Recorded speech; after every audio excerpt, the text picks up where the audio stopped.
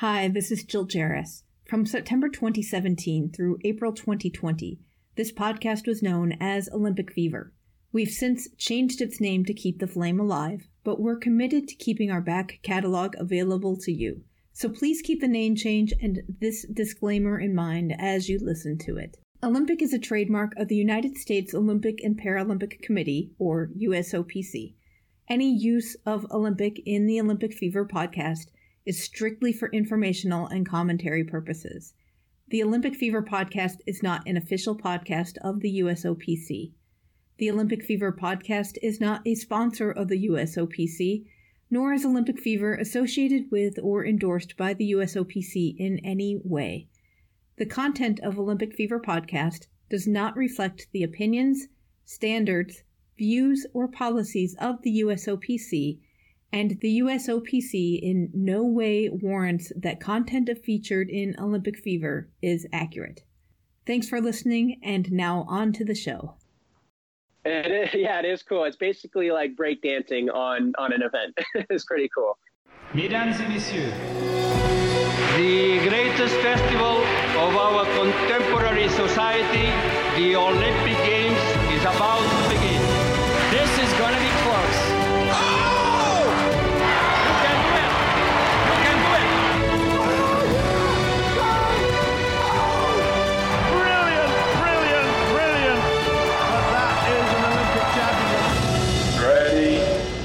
And welcome to another episode of Olympic Fever, the podcast for Olympics fans. I am your host, Jill Jarris, joined as always by my lovely co-host, Allison Brown. Allison, hello, how are you today?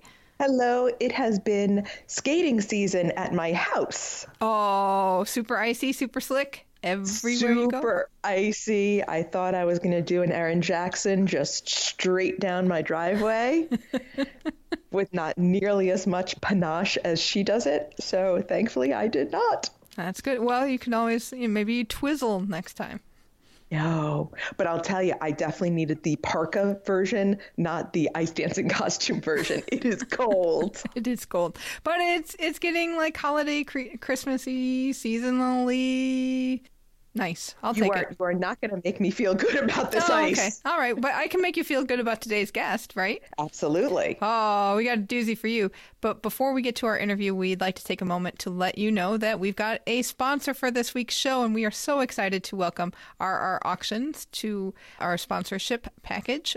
RR Auctions was founded in 1976, and it is one of the most recognizable and trusted sources for Olympic memorabilia, and it also specializes in other collectibles categories such as space and aviation, rare manuscripts and documents, presidential memorabilia, and much, much more. So every January, our auction has an Olympic auction, and it is online right now. The bidding will begin on January 9th and go through the 16th. The auction features over 150 rare and remarkable lots, including, get this, Allison, Olympic medals, including one from Rio, which is really interesting. There's a Rio one. Yeah, gold medal from Rio. And it's one of those, like, they won't tell you whose it is or what sport it is until you actually purchase it, because it's a very sensitive topic. Remember, we talked about that with John Becker? Yes. So they've got one of those. They've got some diplomas and posters and badges and torches. They've got torch from 1956 Cortina. They have a torch from Cortina. They do, and they also have a torch from Calgary, 1988. I know. Oh my gosh. One of your favorites. I know. And one of the other cool things that they've got in the catalog is a little lantern from Nagano that held the mother flame. So it was, they always had a flame and a lantern just in case the torch went out. And they've got one of those up for auction. That must be, I bet it was beautiful. I can't wait to see the pictures. I know. Well, you can check out the catalog online at our auction, and you can, and also at the website, you can register to bid. And don't forget to mention that you heard about the auction from Olympic Fever podcast. So we'll have links to all of that and much more on the show notes and in our social media. So look out for that. Very excited. I might be purchasing some things. I know. Need a Christmas gift a little bit late? That's okay. It's okay. This will be the Christmas gift for yourself. Oh, well, on to our guest. We are talking gymnastics with Jake Dalton. Jake competed with the U.S. men's gymnastics team in the 2012 and 2016 Olympics, and he's also a 4-time medal winner at the World Championships. And he joined us to talk about how the sport works. Take a listen. Jake, thank you so much for taking some time to talk with us and explaining men's gymnastics to us, because it's such an exciting event and sport, and it's kind of a shame that the women's gymnastics takes the spotlight when the men are just amazing as well. So let's talk first about how each apparatus works. So it's just called Olympic order. So it's just the order that it's kind of hard to explain because not every team starts in Olympic order at the Olympics. But if you start on floor and you end on high bar, that's just the Olympic order. And there's a specific order that you go through for competition. So if you start on floor, it's kind of good for you. You start in Olympic order. It's just more common. You can kind of practice that in practice if you want, but it's not always what you would start on. But it's just an order that, that we call Olympic order. And that's pretty much what you go by for the Olympics if you start on floor and you end on high bar. Okay, so then what is the Olympic order in between? If floor is number 1 and high bar is number 6, what's 2 through 5? So it goes floor, pommel, rings, vault, parallel bars, high bar. Okay. So that would be the full Olympic order right there. Okay, and I imagine that if you're a team and you're starting in slot number 3, then you would go 3, 4, 5, 6, 1, 2. Correct. Exactly. Okay. Yep. So if you start on rings, then your next event would be vault, and then you go parallel bars, high bar, and then you go floor to pommel. So you would end on pommel. So, obviously for us, pommel horse, or at least for me, was one of my worst events. So ending on pommel horse was always a little shaky. So if I knew I started on rings, I knew I ended on pommel, which wasn't exactly my favorite, but at least you start on rings, which is usually a solid event and, a little less likely to fall. Now, in men's gymnastics, as in women's gymnastics, people are going all at the same time. So both in the team event and the all-around event, there's somebody on every apparatus at the same time. Usually, yeah, unless it's like an event final, yeah. Right, so event final, it's only that one event. So obviously vault takes much less time than, say, high bar. So is there a lot of unevenness with the timing with some of those? Like, do you find, okay, I have vault, I'm going to sit a long time after this? Yeah, sometimes and that just comes with experience. So parallel bars is usually an event that takes a long time because each gymnast will have a certain amount. It's usually like 30 seconds for their warm up before they go and compete. So you have a pretty long time for them to warm up on parallel bars. Then the routines usually take a pretty long time, and the judges kind of take a little bit longer because it's just a long routine. So going from vault, where you finish so fast, sometimes it's kind of nice because you're usually changing from like shorts to pants, because on vault you're in shorts, and then sometimes it's kind of nice to have that time to kind of relax, get your things out for the next event that you kind of need. But yeah, you usually know when some events will take longer and some will take shorter, and you kind of just use those times to relax and think about the next event. Did you have a favorite sort of transition? Like, I love when I had to switch between these two because that was my favorite point. Because I would think the sitting and waiting would actually be too nervous. Like for me, I would lose my mind. I really just liked getting started with the meet. For me, the worst part was you warm everything up, and then there's usually a pretty long time between everybody getting corralled together. You walk out, you have the national anthem, then you kind of do your one touch, which is just your little bit of a touch on the equipment before you compete. So for me, that was always the worst part. Like you said, when you're in the meet, at least the ball is rolling, you're competing, you're going, and it all happens pretty fast. So that part to me was never too bad. It was always, you're done warming up and then you kind of sit and wait and you're like, okay, I really just want to go compete already. Let's just get this done and get it over with. So that was always kind of the worst part for me. In the old days with the 10-point system, the scores would go up as the meet went along in many ways because they would leave room at the top. Do you find that that's still happening with the new scoring system? Talking about how sort of going through the rotation. Yeah, I would say maybe a little bit. I think the judges they find when you start the competition, they're kind of finding the ground. So I think they do a good job of trying to keep it level, especially with the open-ended system. It's harder to kind of judge that because, some guys might start their routines at a 16.5 and say they score like a 14. Well, somebody else could come in, start at a 15.5 and still score a 14. So I would say sometimes, yeah, you might be able to see just like the average score of, say, floor starting on the first event, is an average of a 14. And then at the end, maybe average of a 14.3 or 14.4. But, with the open-ended system, I think it's a little bit harder to kind of judge that because everybody's start value is going to be so different. Now, when you talk about start value, that is how much the elements of your routine add up in points. A front flip with a tuck is worth this much, with a full twist is worth this much. I know with Correct. vault, you have to submit what vault you're going to do. Right. With the other events, do you have to submit a trick list for lack of a better word? Like, is that all mapped out ahead of time? It is, yeah. So usually what you do is your coach will submit your competition routines to the judges. At those meets, they'll know what skills you're supposed to do. Now, if you say you kind of have a hiccup and if you're supposed to do a release move with a half turn and you just do a straight release move, they're not necessarily going to deduct you for not doing it. They kind of know you were supposed to do that, but they won't deduct you unless there's actual deductions or a rhythm error they could probably hit you with. But yeah, they will actually have your list of skills that you're supposed to do. They'll have your start value and with all your bonuses and your skills and the whole value of everything. So your start value will be on there. And then they have to make sure that they're watching and you're doing those actual skills, because sometimes there's been instances where, like, I think it was at World Championships, maybe Kohei Uchimura did a triple double. So that's 3 twists and 2 flips backwards on floor. And they only thought he did 2 flips and 2 twists. So sometimes, they just have to make sure that what you're actually doing matches the skill sheet. And if not, they kind of adjust for that. But they can't ding you if you completed a double-double well, even if your list said a triple-double. Correct. I don't think they can, because there's been times where, say on vault, I was going to do a Kazamatsu double full, which is it's basically a souk with 3 twists. And say if I kind of mess up in the air and I only do a 2.5 instead of a triple, I don't think they'll deduct you because of that. I'm not 100% if the rules have changed or not. But yeah, if you did the skill correct and you did it really well, they won't deduct you for doing that skill instead of the one you put on your list. Okay, now I want to reference that tricks in gymnastics are named generally after the first person who did them. So you get the crazy names like a Sukahara. But speaking of, do you have an element named after you? I do, on parallel bars, actually. Okay, because I saw that and I couldn't find a video or anything or mention of it elsewhere besides Wikipedia. So talk to us about the Dalton. The Dalton, yeah. So it's actually kind of a funny story.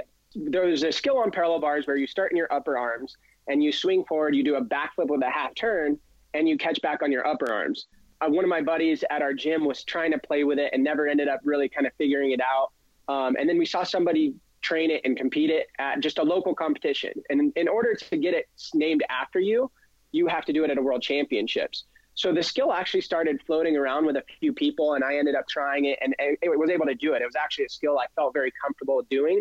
And so I went to world championships, I submitted it, competed it. And I think this was in 2011, maybe. And I actually got it named after me. Well, the funny part was apparently a Japanese gymnast did it at the Olympics in 2000. So he actually submitted it as well, but they denied it for some reason. So they took it away from me and gave it back to him because he actually did everything he was supposed to. They just didn't give it to him.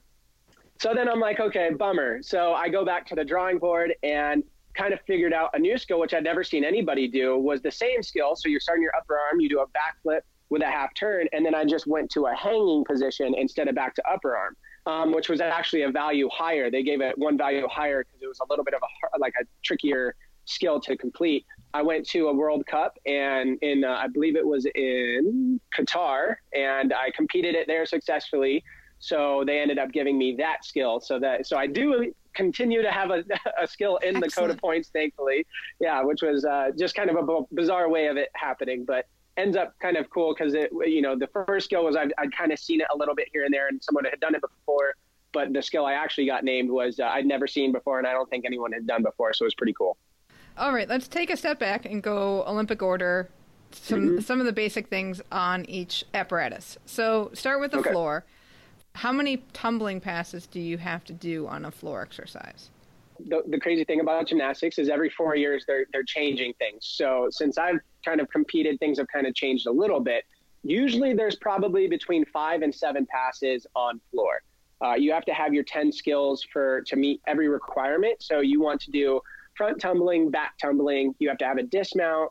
I believe there's actually 4 requirements. They took one away on every event. And so it was front tumbling, back tumbling, a dismount, and a non-acrobatic skill, which would be like a press to handstand or flares, which is kind of a pommel horse skill, something that's non-tumbling. So you would have all of those. So you can really come up with whatever you want, which is, the open-ended system is kind of nice. You're just coming up with a routine of skills that you're good at, that's going to have a high value and that you can hit consistently. There's other small ones where you used to have to touch every corner of the floor. You could only do 2 passes in a row, which they've changed that since I've competed. You can do 3 in a row now, but usually you'll have 2 to 3 passes. You'll do a side pass, which is you're going down the side of the floor, and then 2 or 3 more again. Now, men do not use music and women do. Yep, correct. Do you wish you could? For a different reason than the women. So the women do it for dance, and they have elements in dance that they do. I think it'd be kind of cool if you could just put on something that pumps you up and pumps everybody up. Come on. I think that would be kind of cool. European folk music does not pump you up. Hooked on Classics does not pump you up. Right, exactly. Yeah, a little Beethoven or something might be kind of cool. But yeah, no, I think it'd be cool just to have something, that's energizing and fun and exciting. But it wouldn't necessarily have anything to do with the routine, I don't think. But yeah, that would be the only thing I would say would be cool. All right, let's move on to the rings. Tell us how the rings work, because the rings make my upper body hurt. Mine too, actually. So rings is actually, for me, I always thought of it as just a kind of a solid event because you're doing a lot of strength. So kind of just 2 things, strength and swinging elements. But then you have like static strength where maybe you're lowering it into a position and holding it, or there's swing to strength. So you're doing a swing element up into a strength element. So that's another one. Then just regular swinging elements where you're doing like a double front between the rings and you swing out of it. And then you have a dismount as well. So rings is pretty, I'd say pretty simple in terms of just the event of understanding it. You just have strength and swinging pretty much. But I always liked it because it was a consistent event for me. Really, and the only way to mess up is if you're just too weak and you can't hold your skills, or you do a swinging element that you're supposed to hold and you kind of fall out of that hole, or on your dismount. But it was usually a consistent event, which was one of the things I liked. And when you're nervous, your strength is usually amped up a little bit. So that was always helpful too. So I have a couple questions. Do you have to keep your toes pointed during that one? Do the judges look for toe point on that? They do. Yep. Okay. So if your legs are straight, toes are supposed to be pointed. And if you're in a straddle, same thing. They just want that nice smooth line. Okay. And then what do you do with your body to make it stop from a swinging move to a static move? It's basically like you just kind of tense everything up. So you're going from like a movement, say if you're swinging back up into like a Maltese where you kind of look like a plane, right? Your arms are out to the side and you're holding yourself up.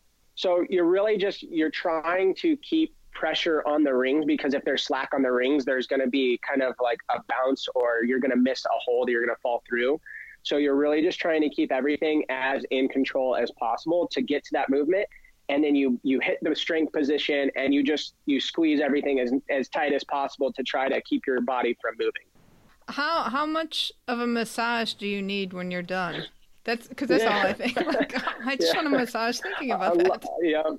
A lot. Yeah. No, rings. And luckily doing it from such a young age, your body's kind of used to it after a while, all the swinging elements, and you're doing small strength and stabilizing things for all the small muscle groups that, probably most, even now, I don't really use very much. So you're kind of used to it for having done it for so long. Okay. Next up in the order is pommels is before rings. So we'll go back. Pommel horse. Pommel horse is kind of a tricky one. A lot of people compare it to beam for girls, where there's a lot of balance involved. There's, for guys where you're like, for me, I'm a little bit shorter. I'm a little bit stockier. It's really hard. My arms behind my back. So swinging on pommel horse is fairly difficult. You usually want to be, have a little bit longer arms, a little bit more flexible, And it's a pretty difficult event in terms of just overall, because one small movement or small adjustment or small hand placement of like one, half an inch, your hand's too far to the side on the pommel, and it throws you completely to the side. But there's swinging elements and traveling elements. So, for example, a circle is where you're just circling your body around the pommel. You're going to have skills with that. You have swinging elements where you're splitting your legs and you're doing what we call a scissor, and your legs are kind of going from side to side. You have a dismount again, and then you have like Russians. It's called a Russian circle. So you're kind of swinging your body all the way around the horse like a circle, but you're also moving your hands at the same time. So you're actually staying in kind of the same position, and your body's just circling all the way around rather than just swinging your legs around and picking your hands up so your body can swing between your arms. And now explain what a flare is, because you hear that term a lot. Yeah, exactly. It's basically like a circle where you're still picking up your hands and your legs are coming around. That's a circle. Now, a flare, you're going to split your legs. So it's basically like a circle with split legs, but it looks really cool because your legs are kind of going up and down and you're still picking hands up. So your lower body is going around and your legs are going up and down. And just the way that physics kind of works, you have to fling like, if you're circling to, counterclockwise, your right leg has to go up, your left leg comes under, and then on the other side, your left leg is going up and your right leg goes under. And you're kind of just doing that on each side. There's nothing cooler than traveling flares on pommel. It is cool. It's basically like breakdancing on an event. It's pretty cool. And we had interviewed a hammer thrower a few weeks ago, and those, like the Russian circles, I think, make me think that you are like the hammer in a hammer throw, and if you miss the grip, like you could go flying, correct? Yeah. I mean, you'll probably see people, if you just miss the pommel horse and slip a little bit, you're off and you're flipping around. It's worse when you slip behind yourself. So if you're going a step behind, you'll miss because now you're blind and you can't see where you're going. And usually that's when you'll spin on your back on the horse and flip off. That one's a little crazy. Holy cow. Because usually at the elite level, when people fall off the pommel, it's just, they don't go flying. They just sort of, They missed a balance and they kind of land on their feet. But every once in a while, you'll see them just spin out like kids on that spinning thing in the playground, where they'll just shoot off and land. Yeah, it doesn't happen very often, but it definitely does. There's if you see someone with two kind of scabs on the middle of their back, you pretty much know that they missed something and spun on the pommel and flipped off, because that's pretty much what happens. Ouch. All right, so we've done floor, pommel, and rings. What is next? Floor, pommel, rings, vault. You're basically running down a long strip, hurdling yourself at a block, and then propelling yourself in the air to do as many twists as possible and flips and landing it perfectly. You nailed it.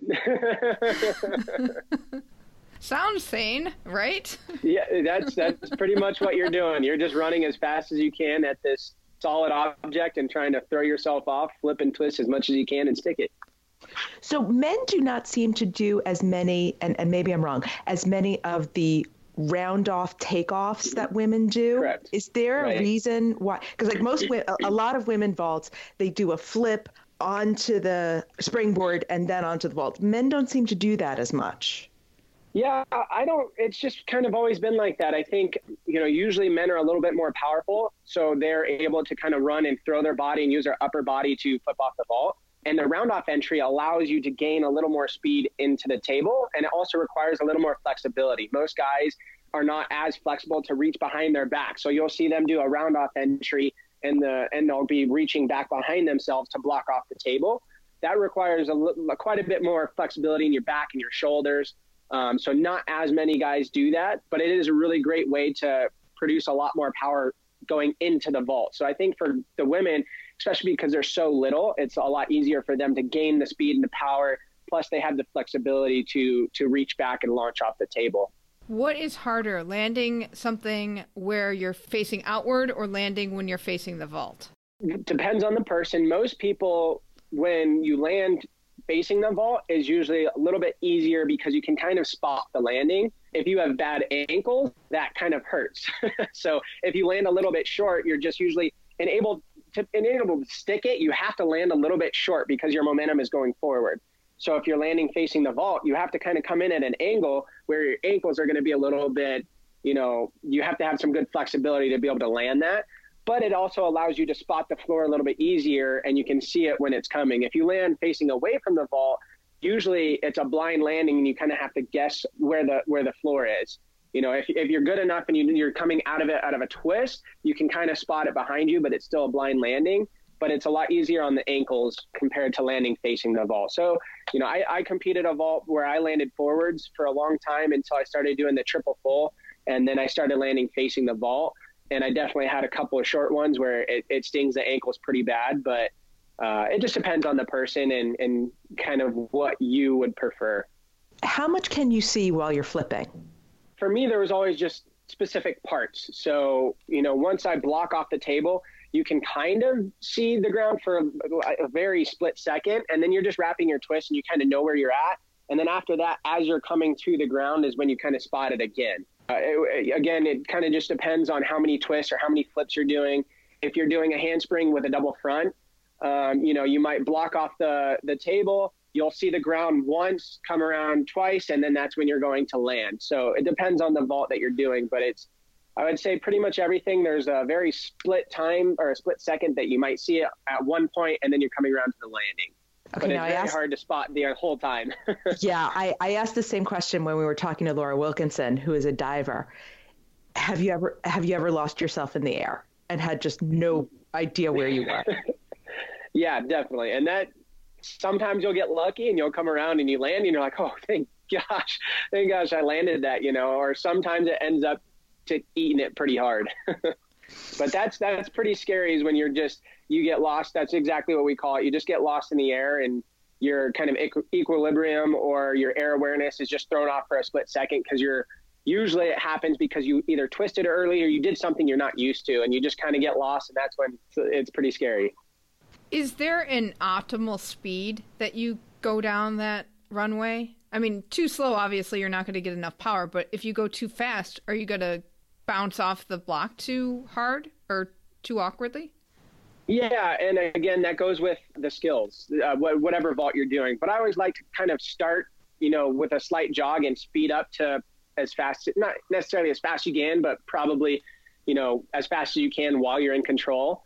But yeah, if you're doing a really hard vault and sometimes you're running as fast as you can, sometimes you'll be a little too close to the table when you go and hit, and you kind of see them bend everything super, super tight on the table. And that doesn't allow for a good block because now you're kind of pushing rather than having a strong block and it sending you up. So there's a good balance of not too fast where you're going to crunch into the table and lose your block, but also not too slow where you have no rebound off the table also. So parallel is next, right? Yeah, parallel bars. Parallel bars, yep. So that's basically, you have swinging elements where you're swinging on your hands and your body's going kind of back and forth, and there's a lot of different elements that way. There's an underhang where you're swinging under, and then there's it's called upper arm, so you're going from upper arm, and then you have dismounts as well. I was just going to say, this is the first one of the ones we've gone through there where there are release moves, where you let go, flip around, and catch it again. Yes, there is. Yeah. And parallel bars and high bar are kind of similar in that aspect where you could do multiple skills where you're flipping, letting go, catching, whether you're catching on your upper arms or you're catching in a hang or you're catching back on in support or whatever it is. Because there's some skills where you just swing forward, you pop, do a backflip, and then you catch on your hands again, or you can swing under, do a flip, and catch on your arms. It's kind of fun because there's a lot of different elements, and just depending on what kind of gymnast you are, you can kind of do a lot with it. How much does that hurt when you land on your arm? Yeah, if you land wrong, it hurts pretty good. But usually just because you've done it so often, you kind of build, calluses, and you kind of bruise the arm up a little bit to where it's just kind of used to it. So if you land, and a lot of the time you want to be able to kind of catch the bars before you land. So because you'll get a rhythm deduction if you kind of just slam into the P-bars. So you usually want it to be pretty nice and easy and smooth. But yeah, there's definitely been times where you kind of catch and it either scrapes or you're just, the worst is probably if you hit directly, like you go up, come directly down and hit on like a pressure point and your arm just goes numb. You're like, okay, I have to sit down for a minute. I can't move my arm. Those are kind of the worst ones, but usually it's not too bad.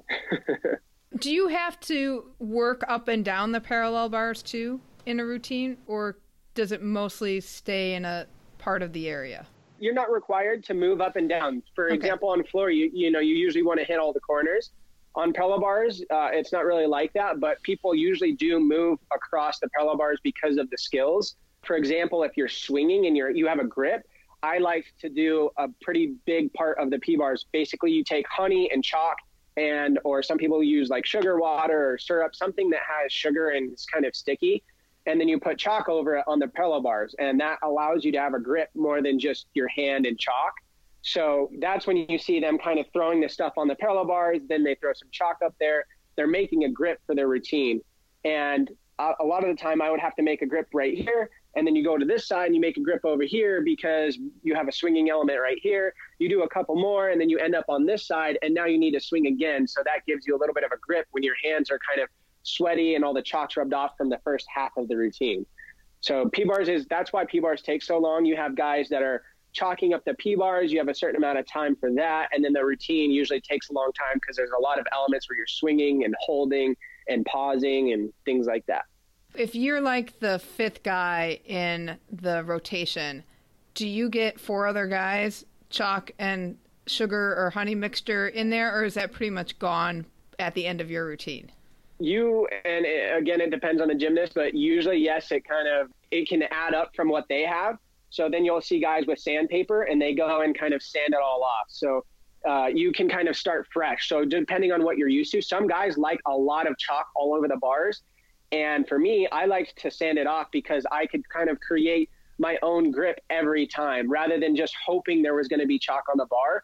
I like to be able to create my own grip. So almost like, if you're painting, you just have a clean slate, right? And you can paint whatever you want. You're not working on someone else's painting every time. And that allowed me to try to be as consistent as possible with what grip I was getting. So if you had a guy who liked a lot of chalk and I went up there and sanded all away, he's up next, he's thinking, oh, well, that stinks because I wanted all that chalk on there. But that's just kind of the roll of the dice. And that's why I trained, sanding the bar every time and doing my own grip because I knew that I'd be able to control my own environment at every meet. Are you required to do an element on only one bar? Because I see that a great deal, where they're sort of flipped to the side. Yeah, you don't have to, but usually the harder skills, will be on one bar. So a lot of the time they call it a peach basket, where you swing under the bar and you flip up to a handstand, and you could normally catch on both hands on 2 rails.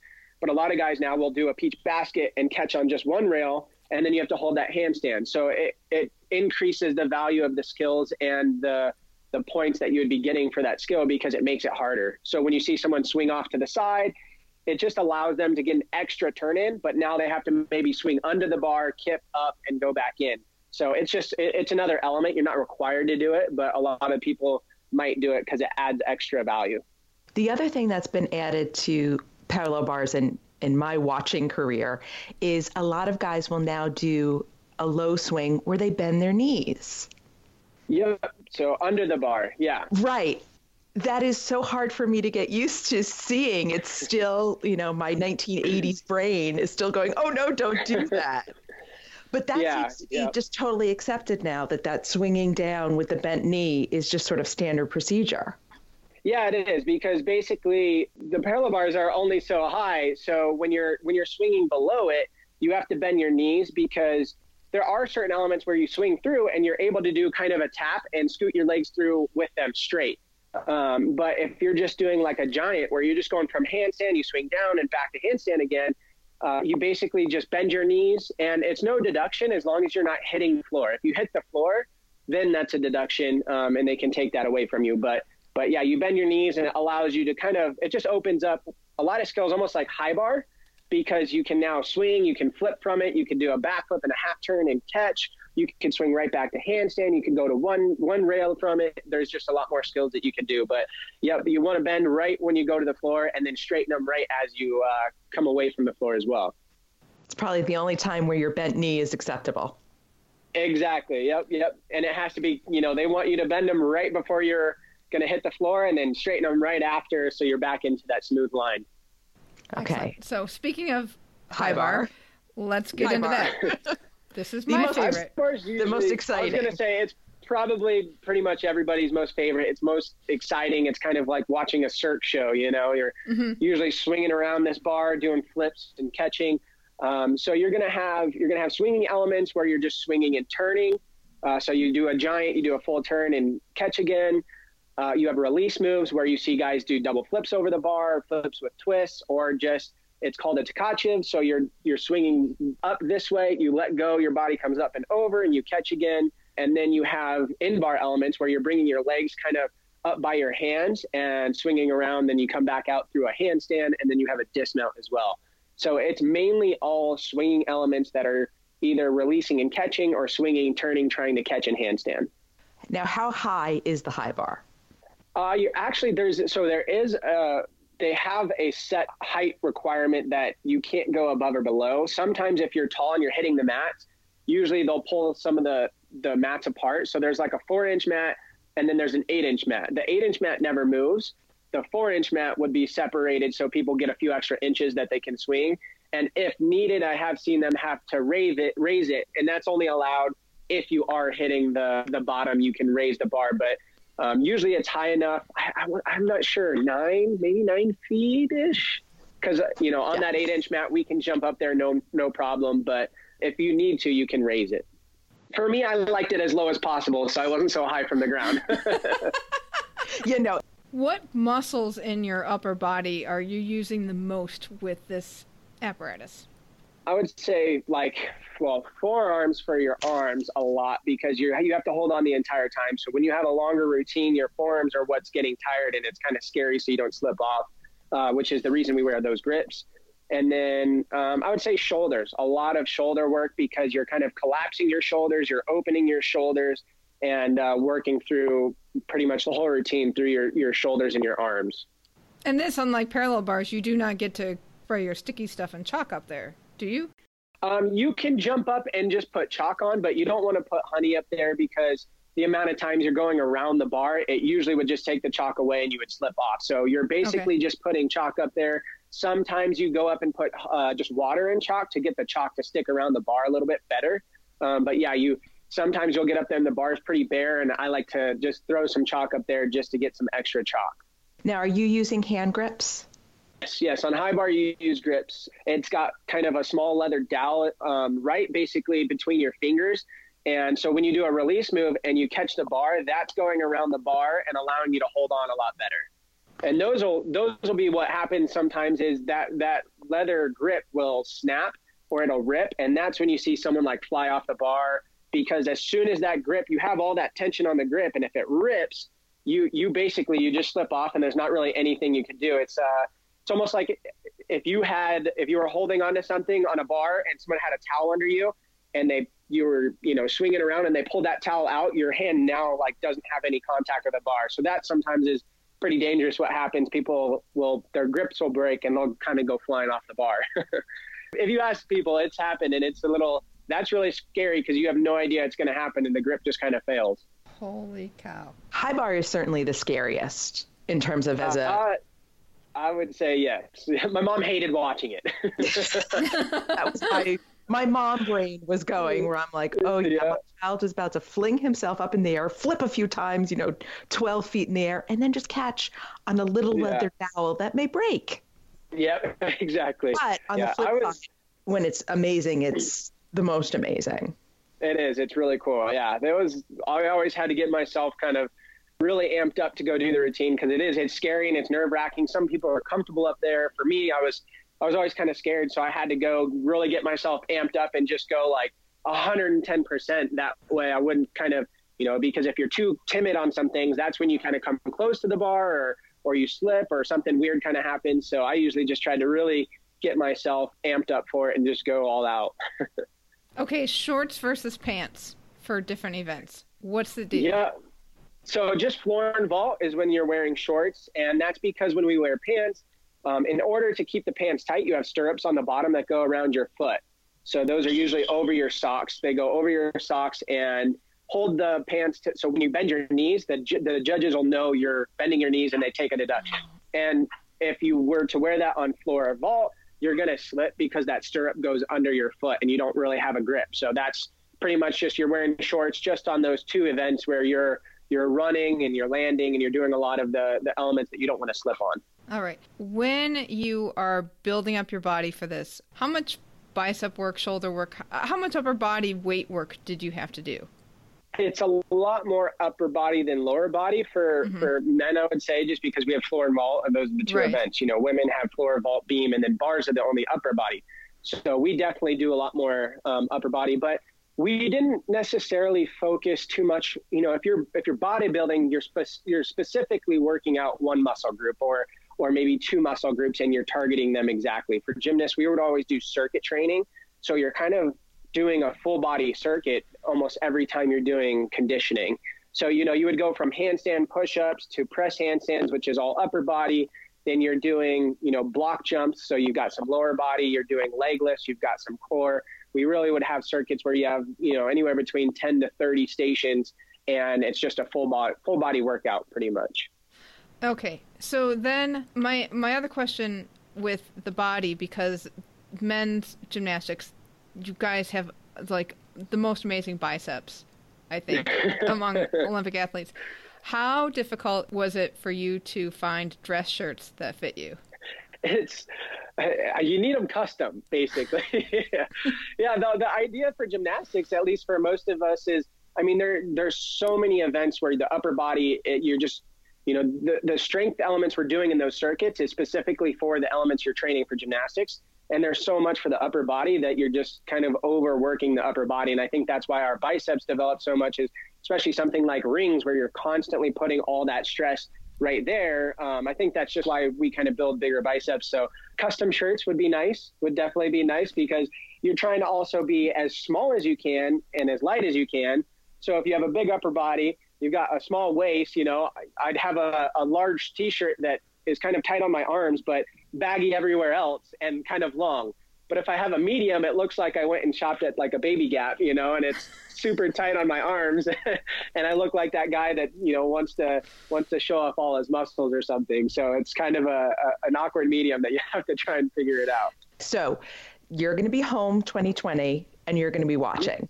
Who are you going to be excited to see? That's hard to say because, you know, we don't know the teams. You know, if I just had to guess, you know, obviously Sam, he's been continuing to be around. So I think, you know, he's got a very good shot at being on the team.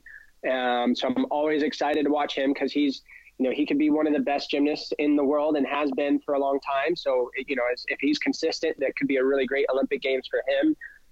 Would also be excited to see Yul out there, Yul Moldauer, who trained at OU with us, and I kind of watched him kind of grow up. So kind of hoping the best for him, that he stays healthy, continues to work hard, and is able to make that team.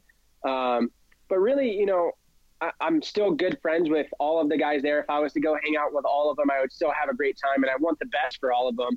I'm just probably most connected. I was on a lot of teams with Sam, so I know him really well. And I trained a lot with Yul. So I kind of know those guys the best, I would say. And a lot of the other guys on our teams are retired now too. So I think those two guys, I would definitely be excited to see out there. I would love to see Donnell Wittenberg get healthy and get back out there. I know he's been one of the best gymnasts. He could be one of the best gymnasts in the world if he could be healthy and kind of have everything click. But, you know, really it's just that Team USA pride. I'd be proud and excited to see any of those guys out there just go out and do a great job. And how crazy are the Japanese fans going to be for the Japanese team? I think it'll be crazy, but I think it'll be awesome. The culture in Japan, we've been a couple of times, is outstanding. They're such nice people, and they're so inviting for everything. I remember competing when I was younger there, just at a international competition, and they were cheering for us too. So it was really, really cool. I think they love the sport. They love the competition. Obviously, they want their team to do well, but they don't do it in like a demeaning way. They want it to be a great competition, but obviously want their guys to win. But I think it'll be really, really cool. I think it's going to be a fun Olympics to watch. Thank you so much, Jake. You can follow Jake on Twitter and Insta at Jake_Dalton. On Facebook, he's official Jake Dalton. And he's also got a YouTube channel, so search Jake Dalton for that. Are there videos of him flipping in the air? Oh, yes, of course there are. Oh, my God. I hope there are no videos of him flying off the pommel horse. Oh, my gosh. Oh, I was watching some fails on the high bar. Oh, scary. That was scary stuff. No, thank you. I like watching other people do it. I think it's amazing. I know. If you ever have a chance to see high bar in person, it's even more amazing because you realize how truly high. How high they how fly. Fast they go. Yeah, it's very, very cool. Yeah, when you see it on TV, you don't quite get the perspective of the speed they generate in those giants. It's pretty amazing. I know I embarrassed you during the interview because I was asking about his biceps, but I will let you know that a burning question I had in the middle of the interview, I did not ask. Oh, no. Because I figured there was no answer for this, but I really wanted to go, so what grit sandpaper do you use? Oh, my God. Because I didn't know. Maybe he's particular about that. But then I realized, no, he probably just goes to the hardware store and buys sandpaper, generic. I bet they are particular. Well, Jake, we'll find out. I bet they are particular. They're particular about everything else. Like he had his ratio of sugar water and everything. Mm-hmm. I bet the grit matters. I do want to know. That is so Midwestern of you. What grit sandpaper do you use? Oh, yeah. Well, I guess that means it's time to move on. Tofu! In our Team Olympic Fever segment, we hear what's going on with our past guests, and this segment is sponsored by PinCollector.com. Pin Collector is the world's largest free online community for Olympic pin collectors, and it's a great place where you can catalog and value and show off your collection. They've got so many pins, it's updated in real time. You always have the most current information available about what pins are out there and what they're worth. It's also a great platform for buying, selling, and trading pins, and the rates are a lot lower than other online platforms and or auctions. I am on pincollector.com, and you should be too. Visit them and sign up for a free membership today. And thanks to our partnership with Pin Collector, we have our very own Olympic Fever pin. If you become a Patreon patron or make a one-time $20 PayPal donation, you can get yours. They're really cool. They are very cool.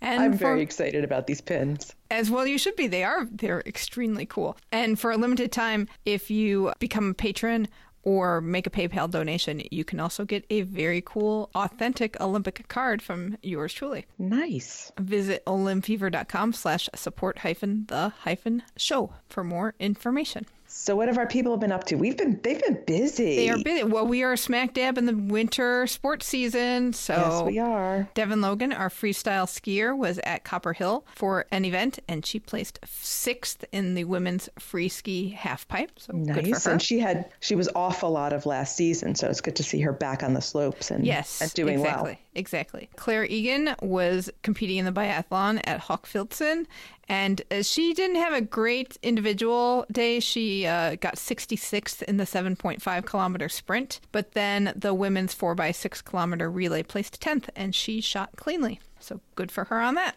So Rifey did not get put in a corner. No. It learned how to behave. Exactly. Bobsled was back in Lake Placid, and Joshua Williamson was in Hunter Church's 4-man sled, and he placed 11th in their first competition and 5th in their second. Oh, he was back with Hunter Church this time. Yes. Excellent. And then, Callie Humphreys joins Team USA and is just killing it. She chose Lauren Gibbs to be her brakewoman again, and they placed first once again. So this has been a fantastic start to Lauren's season.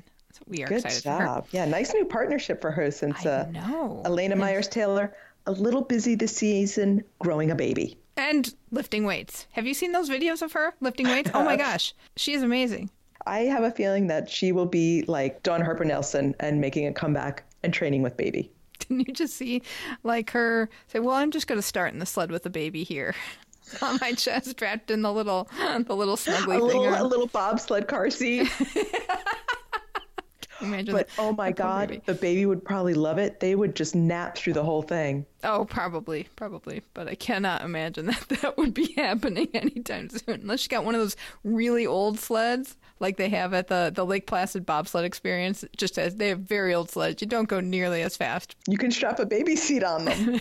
Maybe. Moving on to the world of speed skating, Erin Jackson competed in World Cup number 4 in Nagano, so she was in Japan recently. And in the first 500-meter ladies division B, she placed 5th. And then in the second 500-meter ladies division B, she placed 1st. And she was 0.61 seconds ahead of the next competitor, which is pretty awesome. So which is a lot. I know. So she's really starting to do well in that B division, and that's great. I mean, she hasn't been on ice skates for very long, so good that you're getting your feet there and showing some improvement. Yeah, and nice. and she's currently ranked 24th in the world in the 500 meters. Wow. I know. That's really impressive. I mean, she's really only been ice skating for what? This is her third season? Yeah. I've been ice skating since I was 3. And I don't even think I'd make it around the oval in a 500. And Charlie White and Meryl Davis are in the class of 2020 for the U.S. Figure Skating Hall of Fame, elected in their first year of eligibility. Which, as they should be. I know. When you think about the fact that they were the first American ice dancing couple to win gold at the Olympics, it's pretty incredible the feat that they accomplished in a discipline that the U.S. just isn't very strong in.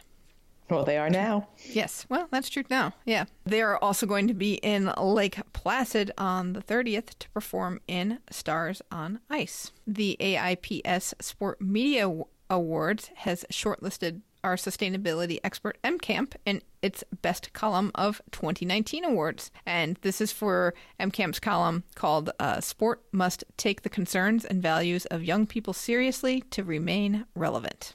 Nice. So we'll link to that? Yes. Our hockey player, Brianna Decker, is leading one of the teams in the Pro Women's Hockey Players Association Dream Gap Tour, and she'll be heading up a team in Philadelphia and they will be there February 29th through March 1st. Nice. So we'll have a link to that event in the show notes. And then Laura Wilkinson is in Minnesota this week because she is competing at Winter Nationals for diving. And this is like her first competition back.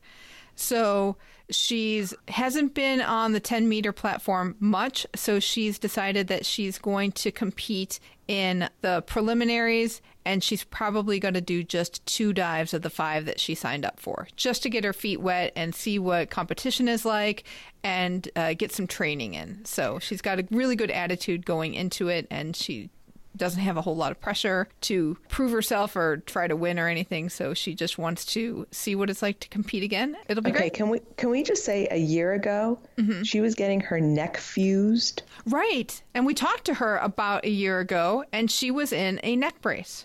And a year later, she's competing at U.S. Winter Nationals. I know. That's fantastic. Yes. So nice job. So if you I'm not surprised, though. No, I'm not surprised either. Though, can we just say Winter Nationals in Minneapolis? Well, you want to emphasize the winter. Apparently. If you happen to be listening to this right when it releases, she's actually competing today, Thursday the 19th at 12:45 Central Time, and the live stream will be on USA Diving's website. So we will have a link to that, and we'll put that link on social too, so you can watch it. Cheer her on. That's right. All right, moving on to Tokyo 2020 news. Tokyo 2020 has announced the first torchbearers for the 2020 Torch Relay, and they will be members of the women's soccer team who won the 2011 Soccer World Cup. Nice. That's so and I exciting. wonder if they'll need a little mother flame. They will have a little mother flame. Always in the car with them, I'm sure. And the National Stadium is done. At the Tokyo Olympic website, they have a virtual tour of the stadium. Do they really? Oh, yes. I have to see that. I had posted the announcement online, and listener Don pointed out, which I didn't notice, the way the seats are designed, it looks like the stadium is full, even when seats are empty. It is really cool when you realize that the seats aren't filled. So is that because of the shape or the color? I think it's the color. I think there's different shading and stuff. And yeah, it's really, really neat. Huh. I mean, so you won't need any seat fillers.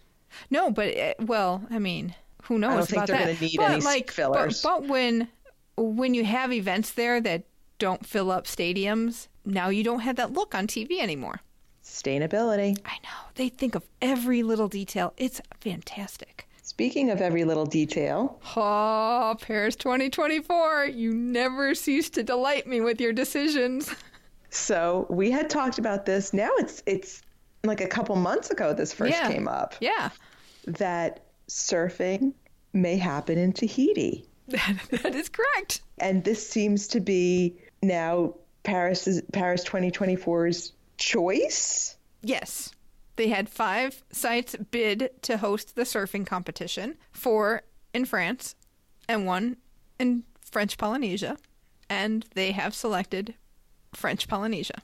But, I mean, the impetus behind that selection was because the waves there are really some of the best in the world. So I get that, and I get that it's probably the optimal competitive choice. But we have enough trouble this time around with the marathon being a train ride away in Sapporo. Right. How are we dealing where literally it is on the other, an event is happening on the other side of the world?